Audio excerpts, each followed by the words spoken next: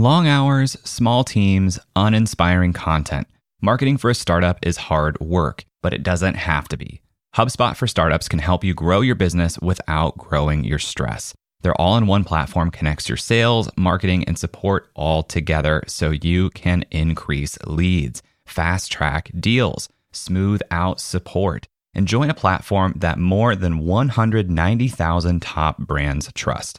Plus, they have a constantly evolving collection of resources to help startups scale.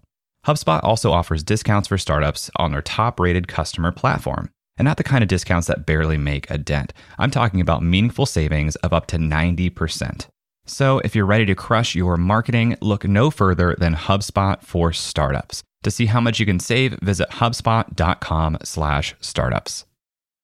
This episode is brought to you by Paramount Plus. Get in, loser! Mean Girls is now streaming on Paramount Plus. Join Katie Heron as she meets the plastics in Tina Fey's new twist on the modern classic. Get ready for more of the rumors, backstabbing, and jokes you loved from the original movie with some fetch surprises. Rated PG-13. Wear pink and head to ParamountPlus.com to try it free. Little Wing is now streaming on Paramount Plus. I'm in a period of emotional upheaval. Is that all the I don't care crap?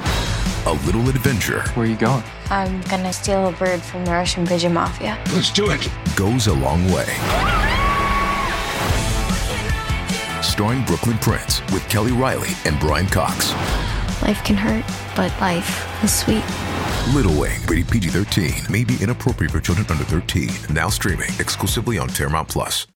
Event planners are in the risk mitigation business. Whenever they put you up on stage, they are taking a massive risk. If you do a good job, the person that hired you looks like the hero. Welcome to Creative Elements, a show where we talk to your favorite creators and learn what it takes to make a living from your art and creativity. I'm your host, Jay Klaus. Let's start the show.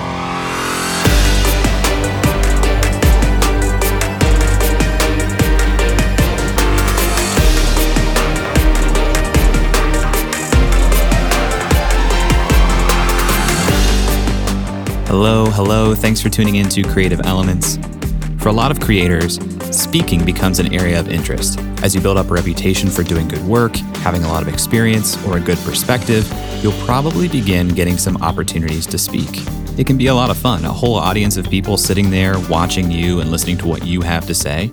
It can be really exciting to think about a world where you're being paid to speak. If you can make a few hundred or a few $1,000s per month by getting up on stage to talk to other people, that may sound like a good deal compared to what your typical paying gigs are like. But usually those first speaking opportunities are unpaid, and creators struggle to make the leap from free speaker to paid speaker. So in today's episode, I'm talking with Grant Baldwin, the creator of The Speaker Lab and author of The Successful Speaker, 5 Steps for Booking Gigs, Getting Paid, and Building Your Platform. But before either of those things existed, Grant was on the road. He's delivered nearly 1,000 presentations to over 500,000 people across 47 states. He's been the keynote speaker for events with audiences as large as 13,000 people. Here's a clip from Grant's own speaking reel. When you get ready to check out at the grocery store, you play this mental competition against the store. And so what you do is you gotta walk, there's like 47 available lanes. But you can't pick one, you gotta walk through. You start figuring out how many lanes are available. You start looking for the crazy coupon lady. You can't get behind her. If you see someone with a pink trapper keeper, don't get behind that person in line. Barbara, just scan the UPC, let's go. It's really hard to be fully present. Because a lot of times our minds are in one of two places. Either I'm thinking about where I just came from. Okay, I just got out of that session. Okay, I just talked to that person. I just read that email. Just got off that phone call. Or I'm thinking about where I'm going. Okay, as soon as we're done here, I gotta make sure I talk to that person before I go. What time's my flight? What are we doing for dinner? I'm thinking about where I came from, or I'm thinking about where I'm going. It's really difficult to be fully present. Grant is synonymous with speaking. Through his podcast and blog, The Speaker Lab, he has coached and worked with thousands of other speakers. And in this episode, we talk about his path to professional speaking, the mistakes newbie speakers make, his 5-step SPEAK framework, and how clarity has helped him develop his expertise as a speaker. Even if you don't want to become a speaker yourself, this episode offers a lot of perspective about communication, finding clients, building your own expertise, and more. I'd love to hear your thoughts on this episode as you listen. You can find me on Twitter or on Instagram at jklaus. Shoot me a note. Let me know what you think. But now let's jump in and talk with Grant.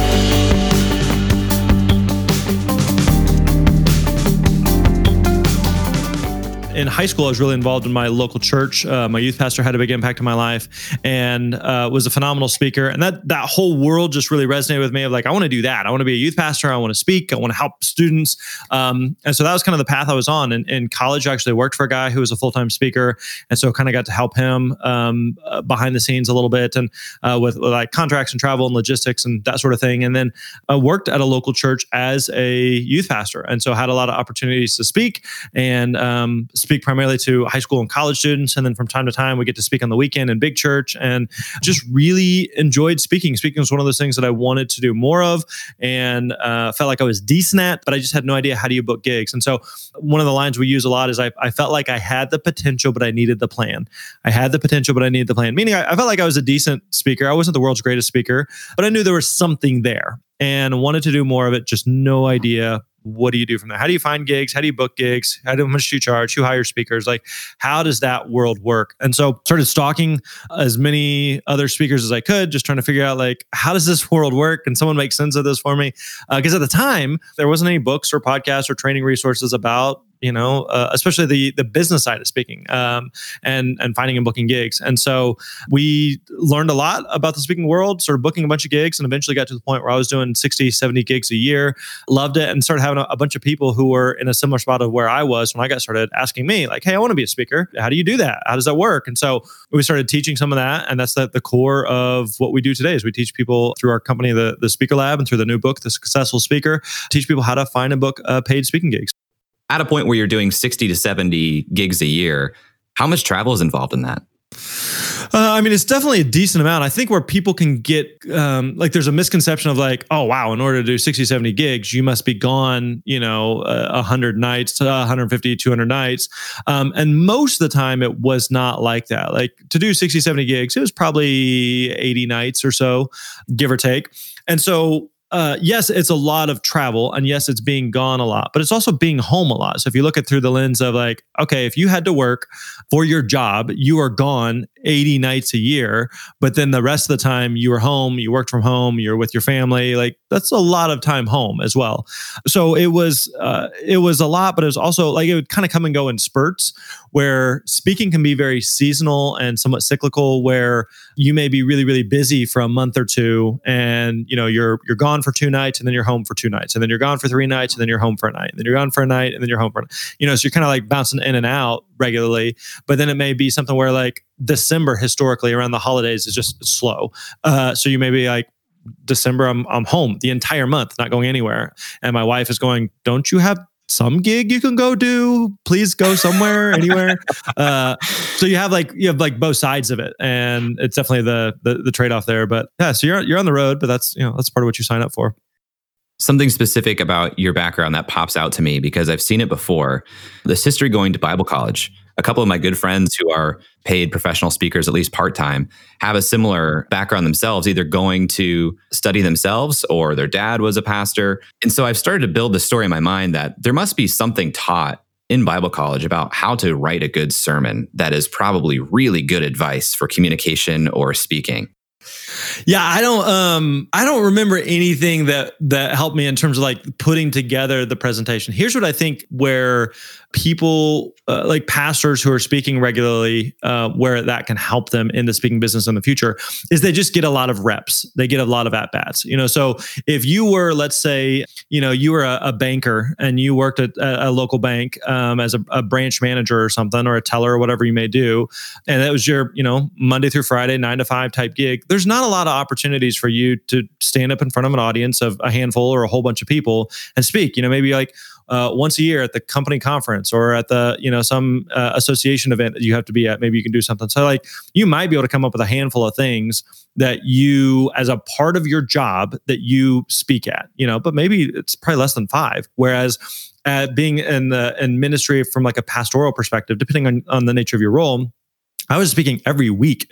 Every week, I was speaking, and it wasn't just, hey, I have this one talk that I give every time. It's like, man, I just crushed that sermon. I did so good, and now I can't tell that story next week because it's the same audience, and so I got to come up with new stuff, right? So it one gave you lots of practice and lots of at bats, and so the way that you become a better speaker is that you speak. The way that you become a better writer is that you write. The way that you become a better artist is that you create art. The way that I become a better golfer is like golf. So there's something to be said for just doing the work in terms of like getting the reps in, and so ministry gives you that opportunity to speak just on a regular basis, to not only speak on a regular basis, but also to come up with new content on a regular basis that helps you to become a better speaker. So those two things kind of built into the nature of the job definitely help for sure. A lot of people aspire to do more paid speaking events, but they don't necessarily think of themselves as a speaker. I'm in that camp myself. I speak at events from time to time, but I've never self-identified as a speaker. I asked Grant when he started to identify as a speaker and make speaking his main priority. I think pretty early on, especially when, I can say this, so I was the youth pastor where I was doing a lot of speaking, and I was just like, at that point, I think I viewed speaking as like that's just part of the gig. That's part of what you're getting.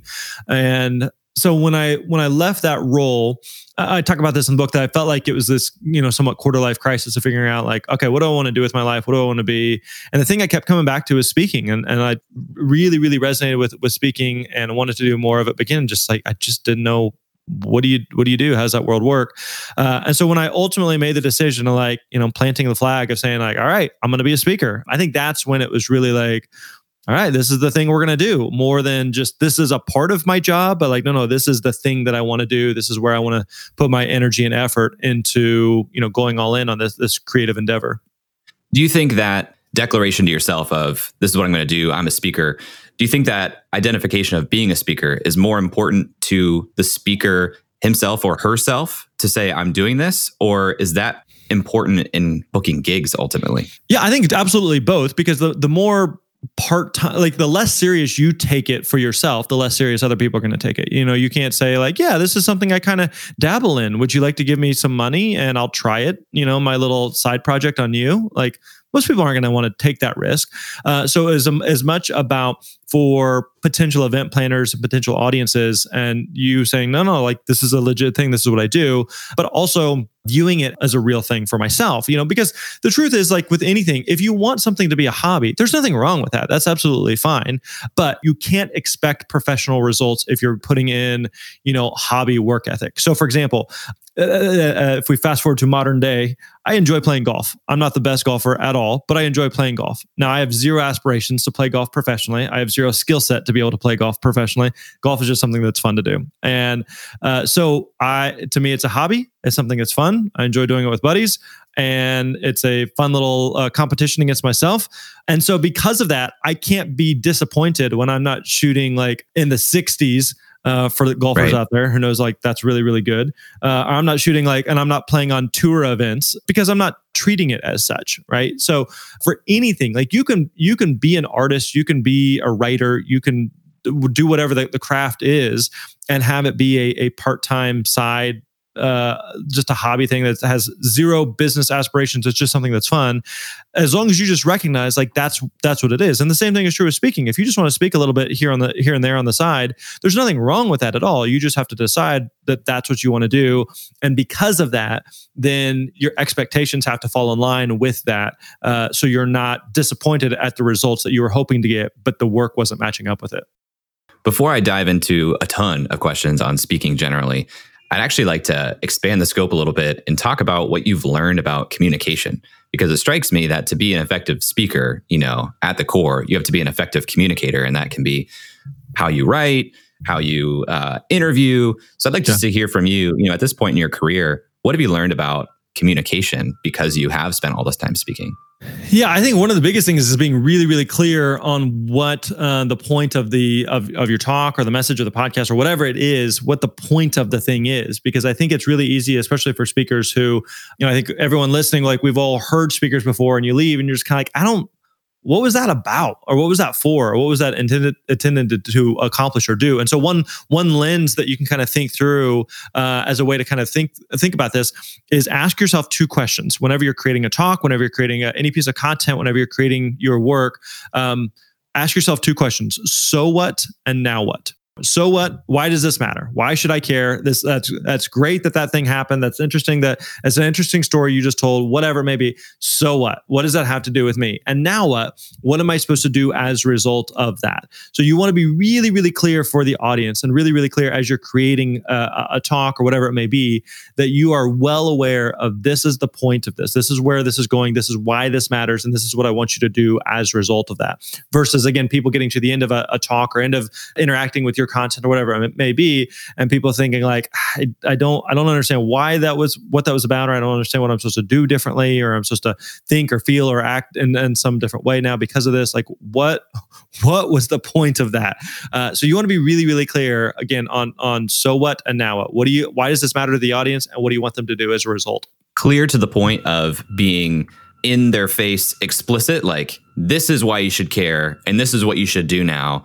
Or is it about crafting a story that lets the audience connect the dots to get the answers to those 2 questions?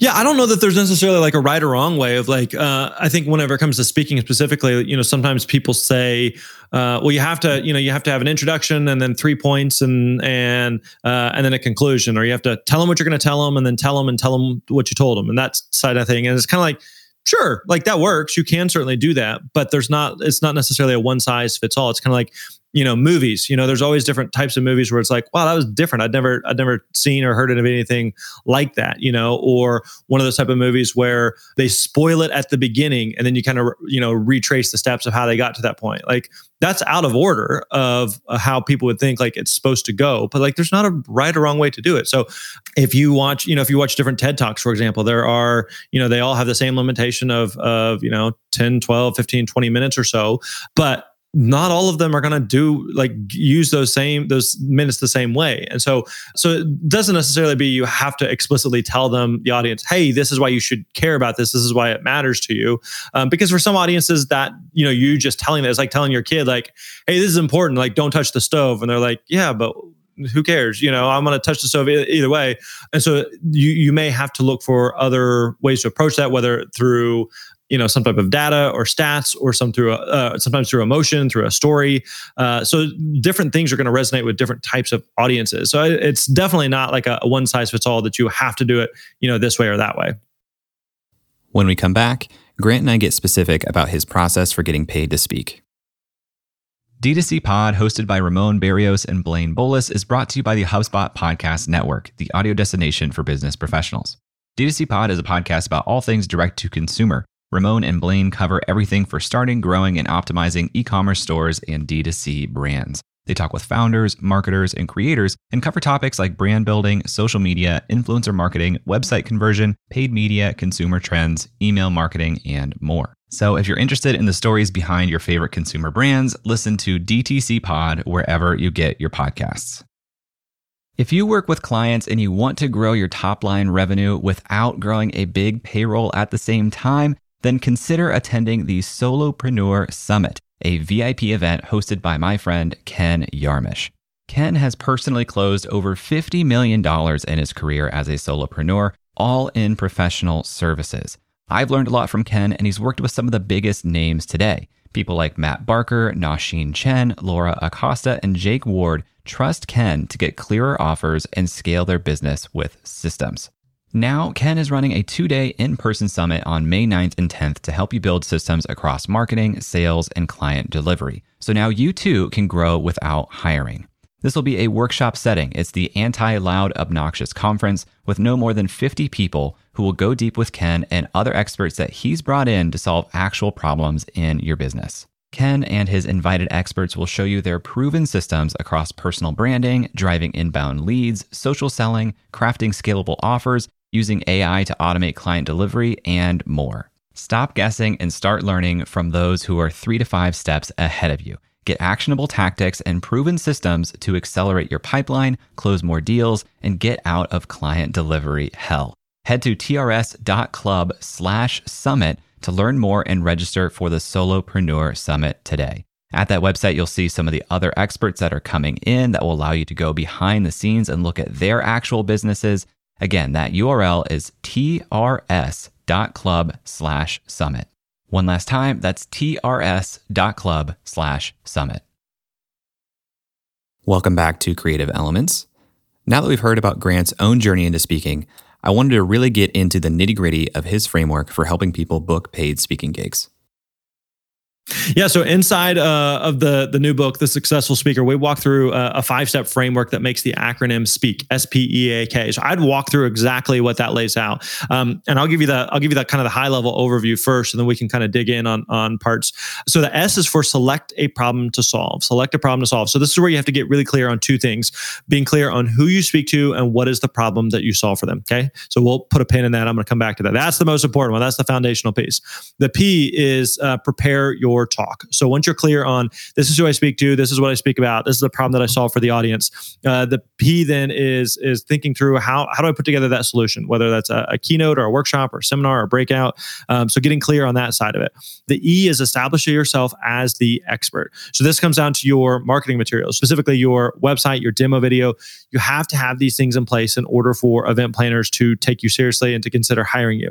The A is acquire paid speaking gigs. This is the part that, again, we want to fast forward to. I'm here to book gigs. I want to book gigs. What do I need to do?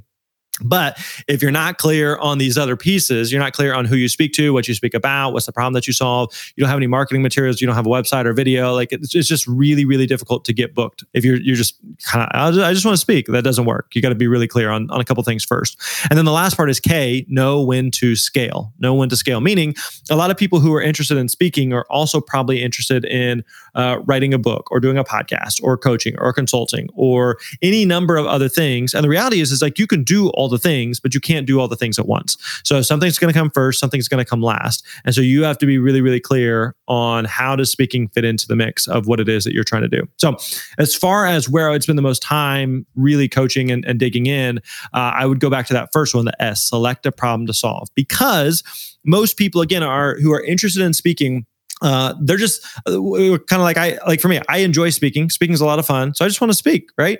So I'm not super biased on, if I was just passionate about speaking, you're not really biased on who you speak to, what you speak about. So speakers make the mistake of saying like, who do I speak to? Well, I speak to humans. I speak to everyone. You know, my message is for the whole world. Sure. Everyone could use this. Yeah. Everyone needs my stuff. Or, what do you speak about? And you're like, well, what do you want me to speak about? I can speak about anything. It's like, but you can't. And that's a horrible way to approach business. So one of the things we talk about is that you want to be the steakhouse and not the buffet. Be the steakhouse and not the buffet. And what we mean by that is if we were going for, if you and I were going to grab a bite to eat, Jay, and we were looking for a good steak, like we could go to a buffet where steak is one of 100 things that they offer and they're all mediocre.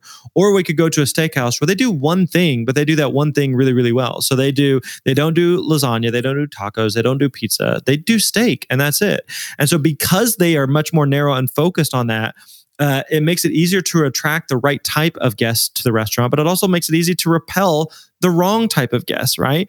And so by picking something and saying, no, I do this, I don't do all these other things. Like whoever the head executive chef is at a restaurant that just does steak, they could probably make really, really good lasagna, but they choose not to do all those things. They choose to do this one thing and do that one thing really, really well. And so the same thing is true for a speaker is you don't want to try to be all things to all people. You don't want to say, yeah, I can speak about anything to anybody. You can't, and nor should you try.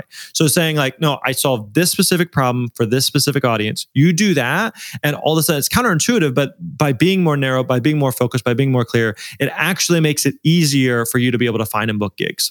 Tying this into your personal experience here, when did you make that realization, and what did you change or do once you had? Yeah, I think it was actually relatively simple for me in some ways early on, because I was coming out of being a youth pastor and speaking to students on a regular basis. That's who I wanted to keep speaking to. I knew I enjoyed working with students. I knew I enjoyed speaking to them. I knew I did a good job there. And so it wasn't like, but what about all these other audiences I could speak to? Like I knew, from time to time when I'd speak on the weekends in big church, that I knew like I did a decent job, but I just really enjoyed talking to high school students and college students and wanted to do more of that. And so from that side of it, it was relatively simple to know like, all right, let's do that. Now the other side of the equation though is where do those people gather? And so for me, it was, I did a lot of student leadership conferences. So a lot of state, regional, national conferences I spoke at a lot of high school assemblies, then started doing more with colleges, and like freshman orientation was something I did a lot with. And then eventually evolved to the point where I was doing more with like businesses and entrepreneurs. And so I think the other thing is like people worry that, okay, if I decide today that I'm going to speak to this type of audience and I'm going to speak on this type of topic, that's the only thing that I can speak on forever and ever and ever. And the truth is like, that's not the case. Like you're not getting a tattoo, that you're not making a permanent decision. Like you're making a starting point of saying, okay, for the foreseeable future meaning, the next couple of years or so, I'm going to double down and focus on this. And then maybe it evolves and pivots and shifts over time. But for now, as a starting point, this is where I want to begin. Do that instead of trying to say, but I'm also interested in this, but I can also speak about that. But no, don't do all those things. Like just do this. I do this one thing for this one specific audience. And it actually, again, makes it easier for people to find you and want to hire you. One of my favorite episodes of Grant's podcast, The Speaker Lab, is a conversation with Clay Hebert about choosing a financially viable speaking topic. It's such a great episode, and so I actually wanted to share a 2-minute clip of it right here. Essentially, there's 3 entities that pay for speakers: corporations, associations, like we talked about, and educational institutions. And I know you've done a ton of work in the educational market a long time ago. So those 3 entities pay speakers. Beyond that, I don't see many. There's, the occasional exception or outlier, but in general, most people who pay speakers fall into one of those 3. So corporations might be IBM or Accenture or Deloitte. Associations, like we said, there's an association and a trade publication for everything. Mm-hmm. And because they're typically not the sexiest conferences, they tend to pay speakers. And then way, way more about the education world than I do. So think of those across the top of the sort of spreadsheet of the grid.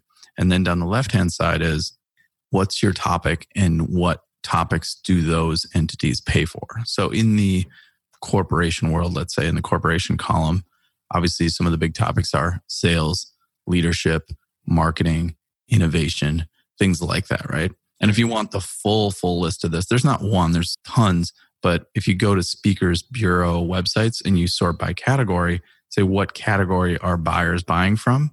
Now they're going to list 30 categories, but it's much easier to get booked for sales, leadership, marketing, that kind of thing, culture, innovation. There's sort of an 80-20 there. It's really hard. And this is where I struggle a little bit, because I know people that teach speakers how to be great speakers, and they often don't address before we refine your talk about when you got in a car accident, Julie, who's going to pay for that? What grid, essentially, which box in that grid, corporation, association, education, and then sales, marketing, leadership, which box does your got? Because I have no doubt that there's so many great people that can teach Julie how to make her car accident story into a great speech. It doesn't mean, and I think the big, untold secret in the industry is nobody pays for the car accident speech unless you really, really wrap a really interesting story around it. But I think there's a lot of people being sort of told and sold that whatever their topic is can be turned into a paid speech. I really love that breakdown, and I wanted to get Grant's perspective on this too. How important is it to consider from the beginning who will pay for your speaking topic? The nice thing with speaking is there's no like right or wrong amount to speak, so there's not like you have to do a ton of speaking in order to be considered a successful speaker. So there's some speakers who want to speak 100 times a year and some that want to speak 50 times a year or 5 times a year. And so there's not like right or wrong amount of like, you have to do it this much in order to be, considered a professional speaker. Now there are going to be some things that you need to consider depending on like what your goals are for speaking. So if you said, I am deeply passionate about, teaching people underwater basket weaving, and I'm the world's foremost expert on that topic. And I want to speak 100 times a year at $10,000 a pop on underwater basket weaving. You might be able to find a opportunity or 2, but it may be hard to find 100 of them at a high fee range. So you have to kind of find this balance of, again, figuring out what is it that you want to accomplish? How does speaking fit into that? And also being realistic about what the opportunities are in the marketplace. So when you're kind of figuring out, here's what I want to speak about, here's what I'm passionate about. Is this a thing? Are there opportunities on this? One of the simplest things you can do is actually look up other speakers and see, are there other speakers who are already doing this? Are there other speakers who are speaking regularly on the topic of underwater basket weaving or whatever it may be? And if you can't find any, that's typically not a good thing, because you're looking for existing opportunity in the marketplace. There's people that are already doing this. There are opportunities that already exist here. Versus saying like, I can't find anyone who speaks on underwater basket weaving. I'm going to be the first. Like, you don't want to be the first. You want to find like, oh, cool. There's actually like people are already being hired on this. So it proves that there are opportunities that exist. So again, some of this goes back to what your goals are and how much speaking you want to be doing and how does speaking fit into your, ultimate business objectives. One of my acquaintances and friends who speaks, one of the biggest clients that he has is an association of dairy farmers. Yeah. And a lot of times people get into speaking and they're thinking TED, they're thinking big stages, South by Southwest, something like that. But the closer I get to it, it sounds like it's more like the Association of Dairy Farmers. Mm-hmm. How would you explain the speaking landscape as it comes to people who tend to pay for speakers? Yeah, so there are 7 inside the book. We talk about 7 different industries that hire speakers, and again, within this, there's a bunch of kind of micro niches, and you could go, several layers deep on this. But big picture would be corporations, associations, nonprofits, faith-based and churches, government and military, colleges and universities, and K through 12 education. So middle school, high school, college, or middle school, high school, and elementary. And all of them pay speakers. All of them have different amounts of opportunities. Some are easier to get into than others. Some pay more than others. So what I would not recommend is say, okay, which one of these can I make the most, or which one has the most opportunities, because I'm going to pursue that. So for example, when I started speaking to students, there are a lot of opportunities to speak to students, but in the scheme of things, you can certainly make more by talking to more of a corporation or association type of event, right? But I knew like, that's fine. You can make more doing that, but that wasn't what I was super interested in or passionate about. I was really interested in talking with students initially. And so that's where I want to start. That's where I want to pay attention to. So even though I knew that there, I could make more elsewhere. No, that wasn't, it was a factor, but not the factor. So that would definitely be something to be aware of. But yeah, like you said, there are, the Association of Dairy Farmers. Now, people listening may be going like, but I'm not a dairy farmer. I don't know anything about dairy farming. I'll give you an example. My first paid speaking gig, and we talk about this in the book, is I spoke to a 4-H group, which 4-H is, for those that aren't familiar, it is a lot of students that come from like an agricultural background. A lot of them probably are dairy farmers. And I did not come from that world. Like, I am suburb kid who couldn't tell you anything about farming or agriculture or any of those type of things. So you're kind of looking at it going like, okay, so then why did that group hire you? Or why did the Association of Dairy Farmers hire your buddy who may or may not have anything to do with dairy farming, right? But it doesn't necessarily mean that you come from that world or that you know anything about that world. So I was hired not to teach, here's the latest and greatest techniques of farming in the 21st century or whatever. They hired me because I do a good job speaking to students, and high school students who are coming from an agricultural background and rural parts of the world are running into some of the same challenges and obstacles and decisions that kids in suburban USA are coming from as well. And so you can look at it from a kind of a similar perspective of speaking to the Association of Dairy Farmers about, let's say, sales or customer service or leadership or those type of things. Like, a lot of those things are things that you could speak on to other industries that maybe you don't know anything about that specific industry, but that every dairy farmer is thinking about sales. Every dairy farmer is thinking about customer service. Every dairy farmer is thinking about their finances professionally and personally. So there's going to be some of these topics and some of these things that you could speak on that are relevant kind of across a couple of different types of potential audiences there. So that's what it was for me. It was, again, I wasn't hired because of my niche expertise on farming or agriculture. I was hired because I could do a good job, motivating and inspiring students. And it's probably, again, without knowing your buddy, is probably a similar type of thing. And to double click on that a little bit, sometimes it seems like it's more effective to be outside. Did you say to double click on that? Yeah. That's great. I'm going to steal that. I haven't heard that before. To double click on that. That's a good line. Sometimes it feels like it's more effective to be outside of a space to deliver the same message that someone inside of the space might want to deliver. But just by virtue of being outside of the organization, sometimes your words carry more weight, or, it's heard a different way or through a different lens. Yeah. I mean, especially like when I was doing a lot with students, like I would tell teachers, I would tell parents, like, I'm not saying anything that you guys aren't already saying. You're telling me, but they're hearing it from a different voice, and a different perspective, and delivered in a different way. So it's similar stuff, maybe spun slightly differently, but it also is reinforcing what has already been said, so that the people that brought you in are like, I told you so. We told you. We've been telling you guys this. And so if the speaker can validate that, then that's it's a win for everybody. When we come back, we'll continue through Grant's speaking framework right after this. If you know me, you know how much I believe in memberships. My membership is the core of my business, and earning an income directly from your audience is one of the most sustainable ways for you to become a professional creator too. So I want to tell you about today's sponsor, Uscreen.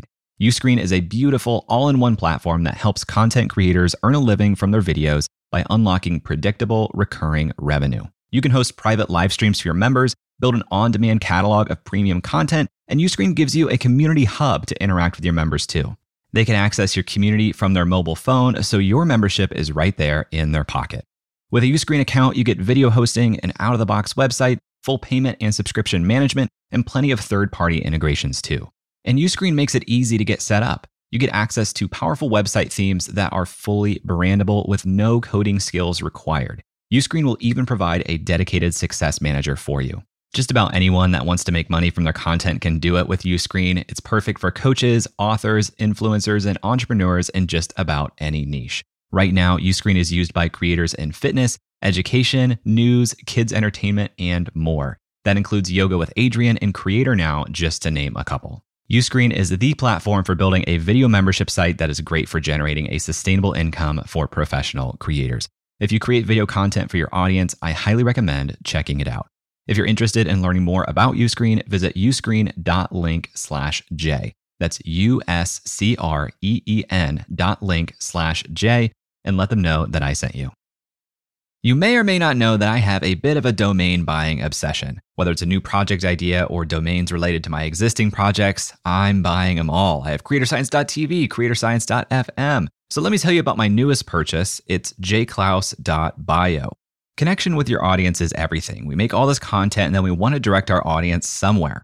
Well, a great new option is with a .bio domain. Instead of some long link tree or third-party URL that people can't understand and is hard to say out loud, using your .bio domain for your link in bio lets you manage all your links in one spot with a custom domain that tells people exactly who you are.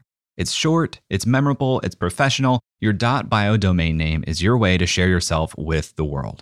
And right now, you can get your own .bio domain name for less than $3 at Porkbun. Yes, that's a real website and a real registrar. Just visit porkbun.com/creator. That's porkbun.com/creator. Let me tell you about one of my favorite podcasts that I've been listening to for years. It's called The $100 MBA Show. And wherever you are on your business journey, The $100 MBA Show has lessons that can help you take the next step forward. The $100 MBA Show is a Best of Apple Podcasts winner, literally one of the top Apple podcasts of all time. And it's hosted by my friend and former guest, Omar Zenhom. Omar is a business school dropout turned successful entrepreneur, and he shares real-world lessons on starting, growing, and scaling your business. You may even know his software product, Webinar Ninja. What I love about the $100 MBA Show is that these are well-produced, bite-sized episodes on everything from creating a product, connecting with your market, sales, building a team, and more. This show is legit. It does over 2 million downloads every month. Whether you're a small-time solopreneur or scaling your startup to investor level, there's valuable real-world advice for you in the $100 MBA's archive of thousands of episodes, with new episodes 3 days a week. If that sounds interesting to you, and it should, just search for $100 MBA Show wherever you get your podcasts.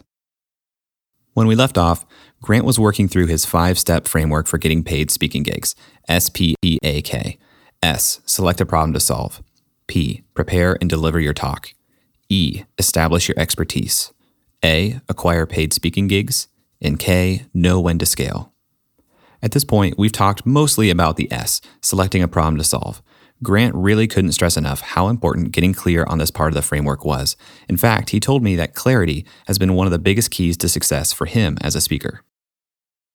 So I'd say a couple things. One would be on the S, again, just to reiterate, being really clear on that. Just really clear on this is who I speak to. This is the problem that I solve. I'm not trying to do all things for all people. Maybe I'll expand someday, but I'm going to start more focused. Let me give you two examples on that, just to kind of dig in on this. Let's take someone like a Gary Vaynerchuk. Now, Gary is a popular speaker. He speaks on a variety of different topics. So sometimes people are like, well, I want to do that. Gary speaks on, social media and technology and leadership and motivation and hustle and drive. And he speaks on anything and everything. I want to be a Gary Vaynerchuk. Well, you're not Gary Vaynerchuk, so stop trying to be. And realize that Gary Vaynerchuk is who he is today, and he's able to get away with that. But when he got started, he started speaking on and doing content around one niche topic. You remember what the topic was, Jay? Nope. Wine. Yes, that makes sense. Right? All he did was wine. Just one little niche thing. Just all he did was about wine. And then it evolved to what it is today. I'll give another example. Let's take the example of Nike. Nike is a huge multi-billion dollar company that will put a swoosh on anything that they possibly can. But that's not how they got their start. They got their start by creating a running shoe for long distance. I knew that one. Elite athlete. I didn't even give you a chance. That's my bad. We should have double clicked on that. And so they create like this really niche running shoe for collegiate long distance athletes. And once they get some traction with that, no pun intended, they start to expand into, okay, now let's make a basketball shoe, and now let's make basketballs, and now let's make hats, and now let's make t-shirts. And so they didn't start from like, okay, we're going to create everything possible that we can under the brand of Nike. They're like, no, we're going to make one very specific type of shoe for one very niche thing, one very niche problem. And then we're going to expand from there. So again, I just to hammer that home more, like getting really clear on that is a big piece of it. Then the other part is I would fast forward to the A of acquiring paid speaking gigs. Let's kind of rewind here. We go, the S, all right, I'm super clear on who I speak to, what I speak about. I have the P, I've got my talk together. The E, I've got my website, my demo video. Everything's looking sharp. I got all my crap together here. Everything looks good. At that point, just because you have a website, just because you have a video, doesn't mean anybody cares. Like your mom is thrilled about your website. She's going to tell both of her friends. Nobody else cares. So at this point, you have to be proactive in reaching out to potential clients and starting to build some momentum. Because speaking like any business is very much a momentum business that it takes a minute to get some momentum going. But once you have the momentum, it's easier to keep it going. And so you can't just sit back and again, this isn't true for just speakers, but if you said, okay, I'm opening a restaurant, or I'm opening a bakery, or I'm going to be an accountant, or I'm going to be a graphic designer. I can't just say, okay, I'm mentally telling myself I'm a graphic designer now, and I just sit back and hope people find out about me. Like it just doesn't work like that. Like you have to be proactive in actually finding gigs. And so I think one thing that's important, especially for this audience, is understanding I'll give you an example. In the book E-Myth by Michael Gerber, he talks about the difference between being a baker and running a bakery. And so you can be a really good baker. This person makes the best pies, but it's a different skill set in being an amazing baker and actually running a bakery. And so a lot of artists, a lot of creators are really good on the baker side. They make amazing pies. They make amazing art. They're amazing on stage, but they don't know how to run the bakery. And if you don't pay attention to how to run the bakery, you don't get to keep making pies. You're not allowed to continue doing your art. Because if you're just like, but I make the world's best pies, I just want everyone to experience pies, and I'm just going to pass out my pies for free, then before long, you're broke and you're out of business and you can't make any more pies for anybody else. So you have to pay attention to both sides of it. You have to pay attention to creating great art and doing a great job on stage. But you also have to pay attention to the business side and the entrepreneurial side of I have to continually find clients, and I have to continually deliver and provide great customer service and a great experience for them in order to continue doing the art. The speaking is the thing I want to do, but here's the other part of it that I have to do that gives me the opportunity and the ability to continue to speak. So you really have to pay attention to both sides. Now, in real time in this interview, I skipped from S, select a problem to solve, to A, acquire paid speaking gigs, skipped over P and E, which anecdotally talking to people, it seems like people kind of skip over those steps sometimes too, which I'm assuming is probably a mistake. So talk to me about prepare and deliver a talk, establish your expertise, what that looks like, and how much focus someone needs to put in that before they go out and start trying to get paid. Yeah, so let's talk about both of them. On the P side of it is preparing your talk. Your best marketing is a great talk. If you're great at booking gigs, but you suck at delivering gigs, you're going to be out of business very quickly. Again, let's go back to the restaurant analogy. If a place does a great job at marketing and getting you to the table, but the food is horrible and the experience is awful, people don't want to go back to that restaurant. And the same thing is true with speaking. Like, you want to make sure that you do a great job of booking gigs, but you have to also deliver when you get up on stage. And so that's a very key, important part of it. So inside the book, we talk through how do you create your talk, how do you deliver your talk, using slides, preparing your talk, manuscripting out, using stories, humor, transitions, all of that. We dig into more. And then on the E side of it, of establishing yourself as the expert, there's two key marketing tools that you really need. You need the website, because in this day and age, if you don't have a website, you don't exist. People won't take you seriously. So if you were talking to a potential client and they're like, yeah, all this sounds great, everything you just described to me, I'd love to look at your site, or I'd love to share it with our committee or our board or whoever. And you're like, ooh, I don't have a site, or we're working on it, or it's not quite finished. Like, people just won't take you seriously. So you have to have a site, and you have to have a demo video. Now, a demo video is one of those things where people can get hung up on and feel stuck on, of like, well, how do I do a demo? Or I'm not technically, super savvy. So how do I create this thing? And so a way to think about a demo video is think of it like a movie trailer. A movie is 90 minutes, 2 hours. They boil it down to 2 or 3 minutes for a trailer. And the point of a movie trailer and the point of a demo video is to make people want to see more. Before you and I would go see a movie, we want to watch the trailer. And I don't even need like 2 or 3 minutes. Sometimes you just need like 30 seconds. And you're like, that's enough for me to be like, nope, I got to keep watching. This we're going to see. Versus like, nah, not for me, not my cup of tea, not interested in it, right? And so, but people need to see that before they go invest in the movie. And the same thing is true for a speaker, because you got to remember, event planners are in the risk mitigation business. Whenever they put you up on stage, they are taking a massive risk. If you do a good job, the person that hired you looks like the hero. If you do a horrible job, or you're just a bad speaker, or you're inappropriate, or you're rude, or you say something out of place, whatever, it reflects poorly on the event planner. They're like, why did you hire the speaker? They did a horrible job. They embarrassed us. They did a bad job with their speech or presentation. So they're taking that big risk. And so you have to recognize that and be able to give them something to go off of when making that decision. So you need to give them just a couple minutes. Most of the time, they don't want to see your entire talk. They don't need to see your entire talk. I just need to see a couple minutes just to get a sense of, maybe you're a phenomenal speaker. You're just not what we're looking for.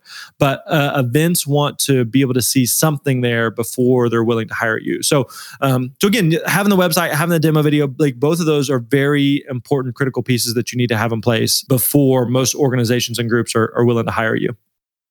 I want to tie this into what you talked about, the event coordinator being a risk mitigator. I'm guessing that's not just isolated to the talk itself. Are there activities before and after the talk that go into helping that person mitigate risk? 100%. So some of it's just like the mitigating risk, but some of it is just like the overall experience of what it is to work with you. So let's go back to the restaurant example. If you go to a restaurant and like the food is amazing, but the service sucks, the environment is bad, the ambiance isn't there, before long you're like, man, the food's good, but like, there's so much other crud I got to deal with when I go there that it's almost not worth it, no matter how good the food is, right? And so part of what the event is hiring you for is to do a great job on stage, but part of what they're hiring you for is to be amazing off stage. And by off stage, I don't necessarily mean that like, you're this prima donna, or you're this diva, or you're like, I need this, European imported water at this certain temperature, and I need a jar of red Skittles, or anything along those lines. You're just a pain in the butt. You're unorganized. You're sloppy. You drop the ball. You said you were going to show up at a certain time. You didn't. They send you, something, a question about the event, and have to follow up with you via email 2 or 3 times before you'll reply.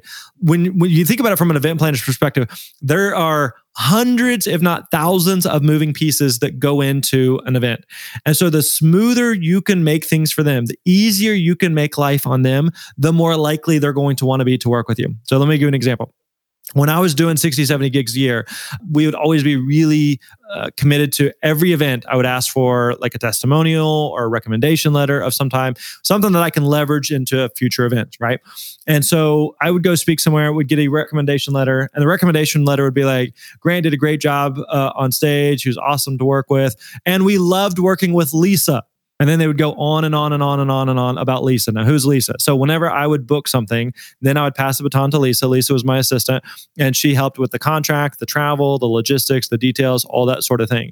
And so they would go on about her because she made their life easy. And so Lisa and I would joke about like, I can be mediocre on stage because you're so good to work with. And they're like, events want to keep working with Lisa because but they never met Lisa. Lisa wasn't on stage speaking. Lisa hypothetically had nothing to do with the gig, but it had everything to do with the gig. So being so good to work with on all those little pieces makes their life easy and makes them want to work with you. I had so many event planners who would say, you're the best speaker we've ever worked with. I know I wasn't the best speaker they ever had on stage, but I know that we were one of the best, if not the best, experiences that they had.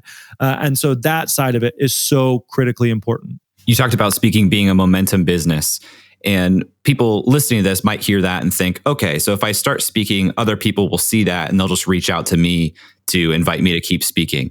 Is that the case? Or is it more about you need to continue to be proactive and you need to show that, hey, I'm getting on stages constantly?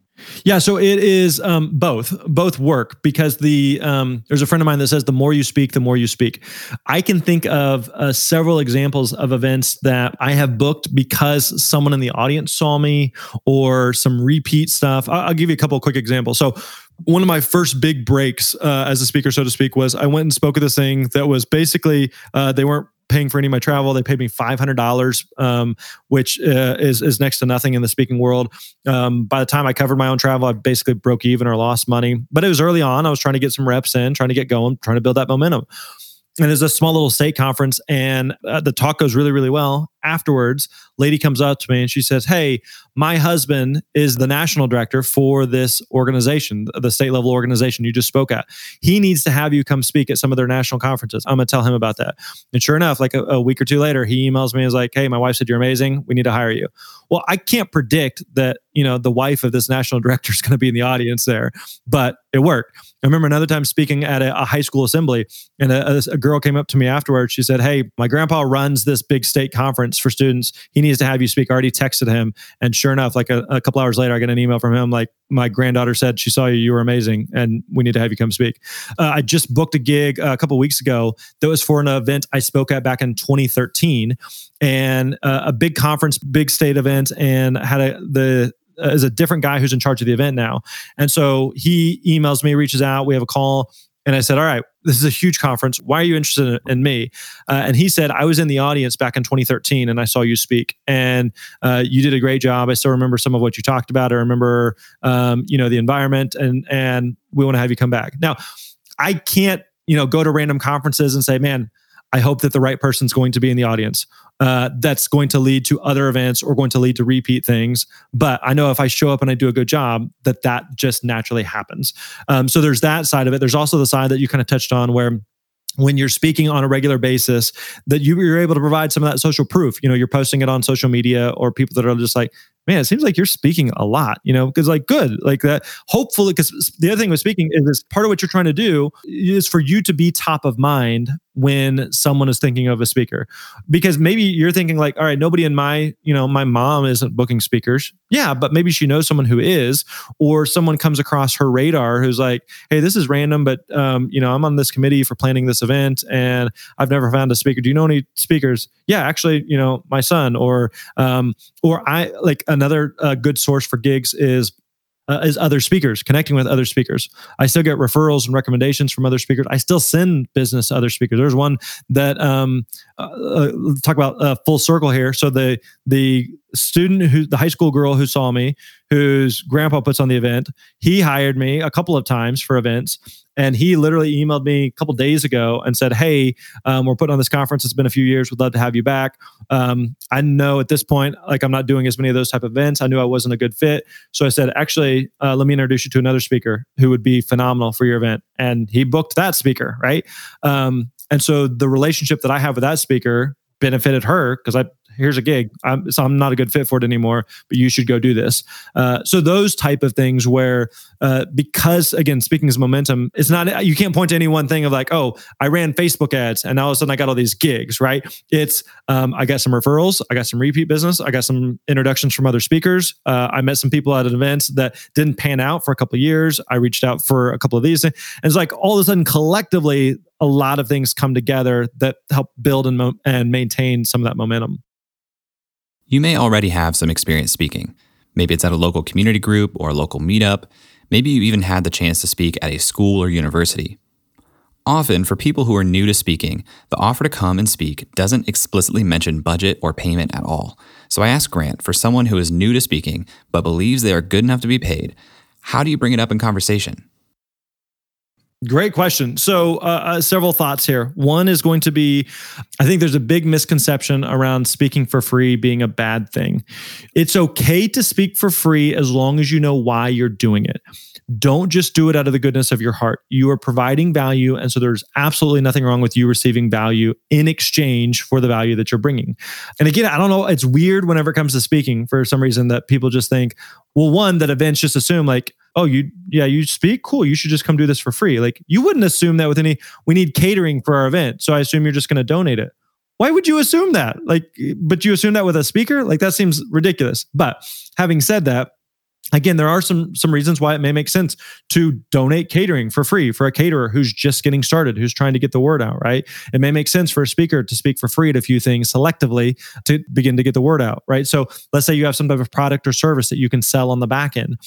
There's been some events that I've done where I know that if I pick up a couple of clients out of it or we sell some courses or books or whatever it may be completely worthwhile for me to go do it for free because I'm receiving value in other ways.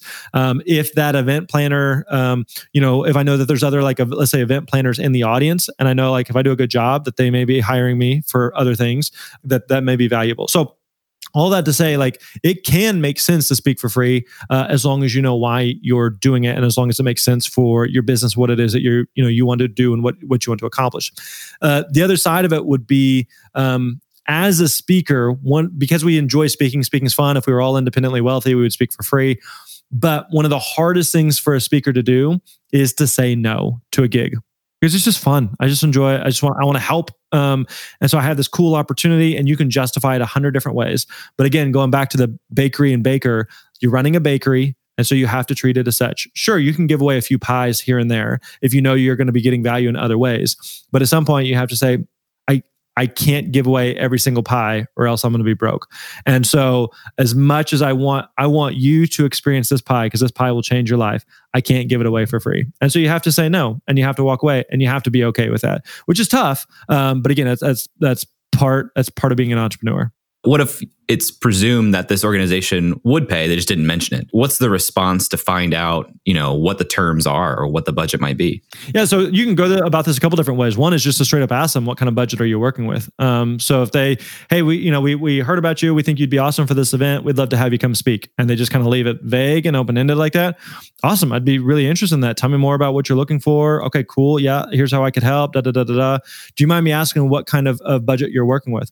Oh, we don't have a budget, but we'll give you a Subway sandwich and a pat on the back. Like, then you have to decide if a Subway sandwich and pat on the back is worth it to you, or able to say, my speaking fee is X, and here's what it is, and you don't have to be a jerk about it. Like, hey, take it or leave it. But again, knowing that you provide value, and so there's absolutely nothing wrong with you receiving value in exchange. I think people are afraid that if they say or ask for their value, that the conversation is over if the answer is no. Which it could be, when that's okay if that's the case. But other times people are like, oh, cool, we totally understand. Like you should, that you're getting something of value there.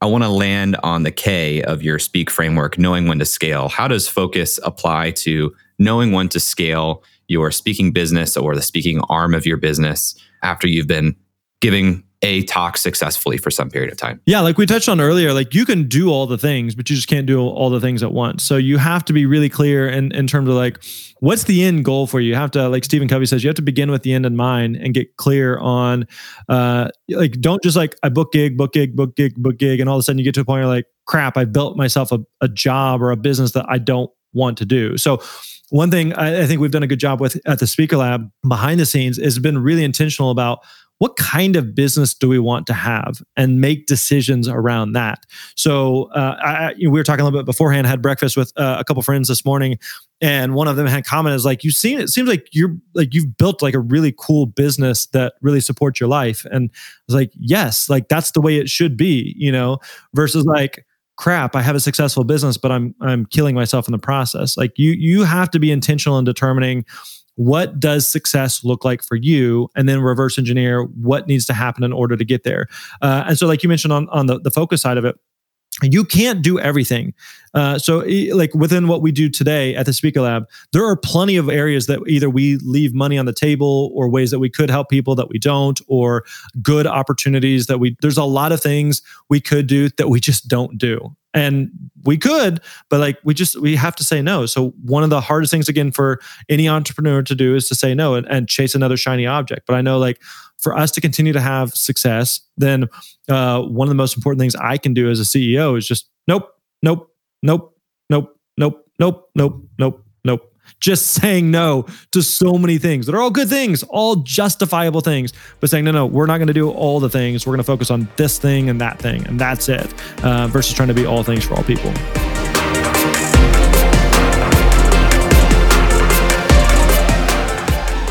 There was a lot in this conversation that I really encourage you to double click on.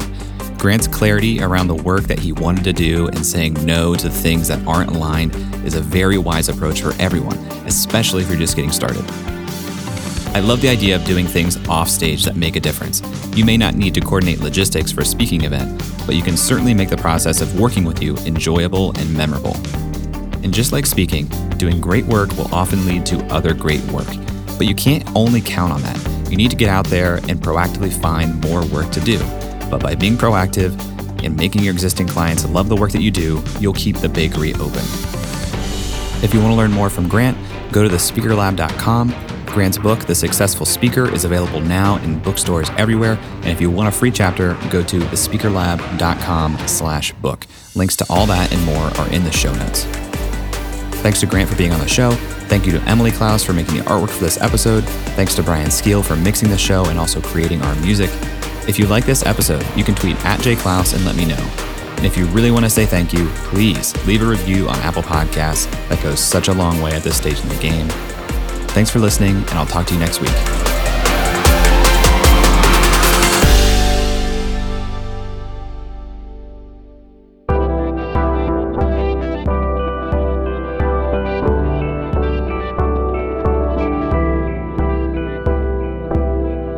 The Podglomerate, a sonic universe.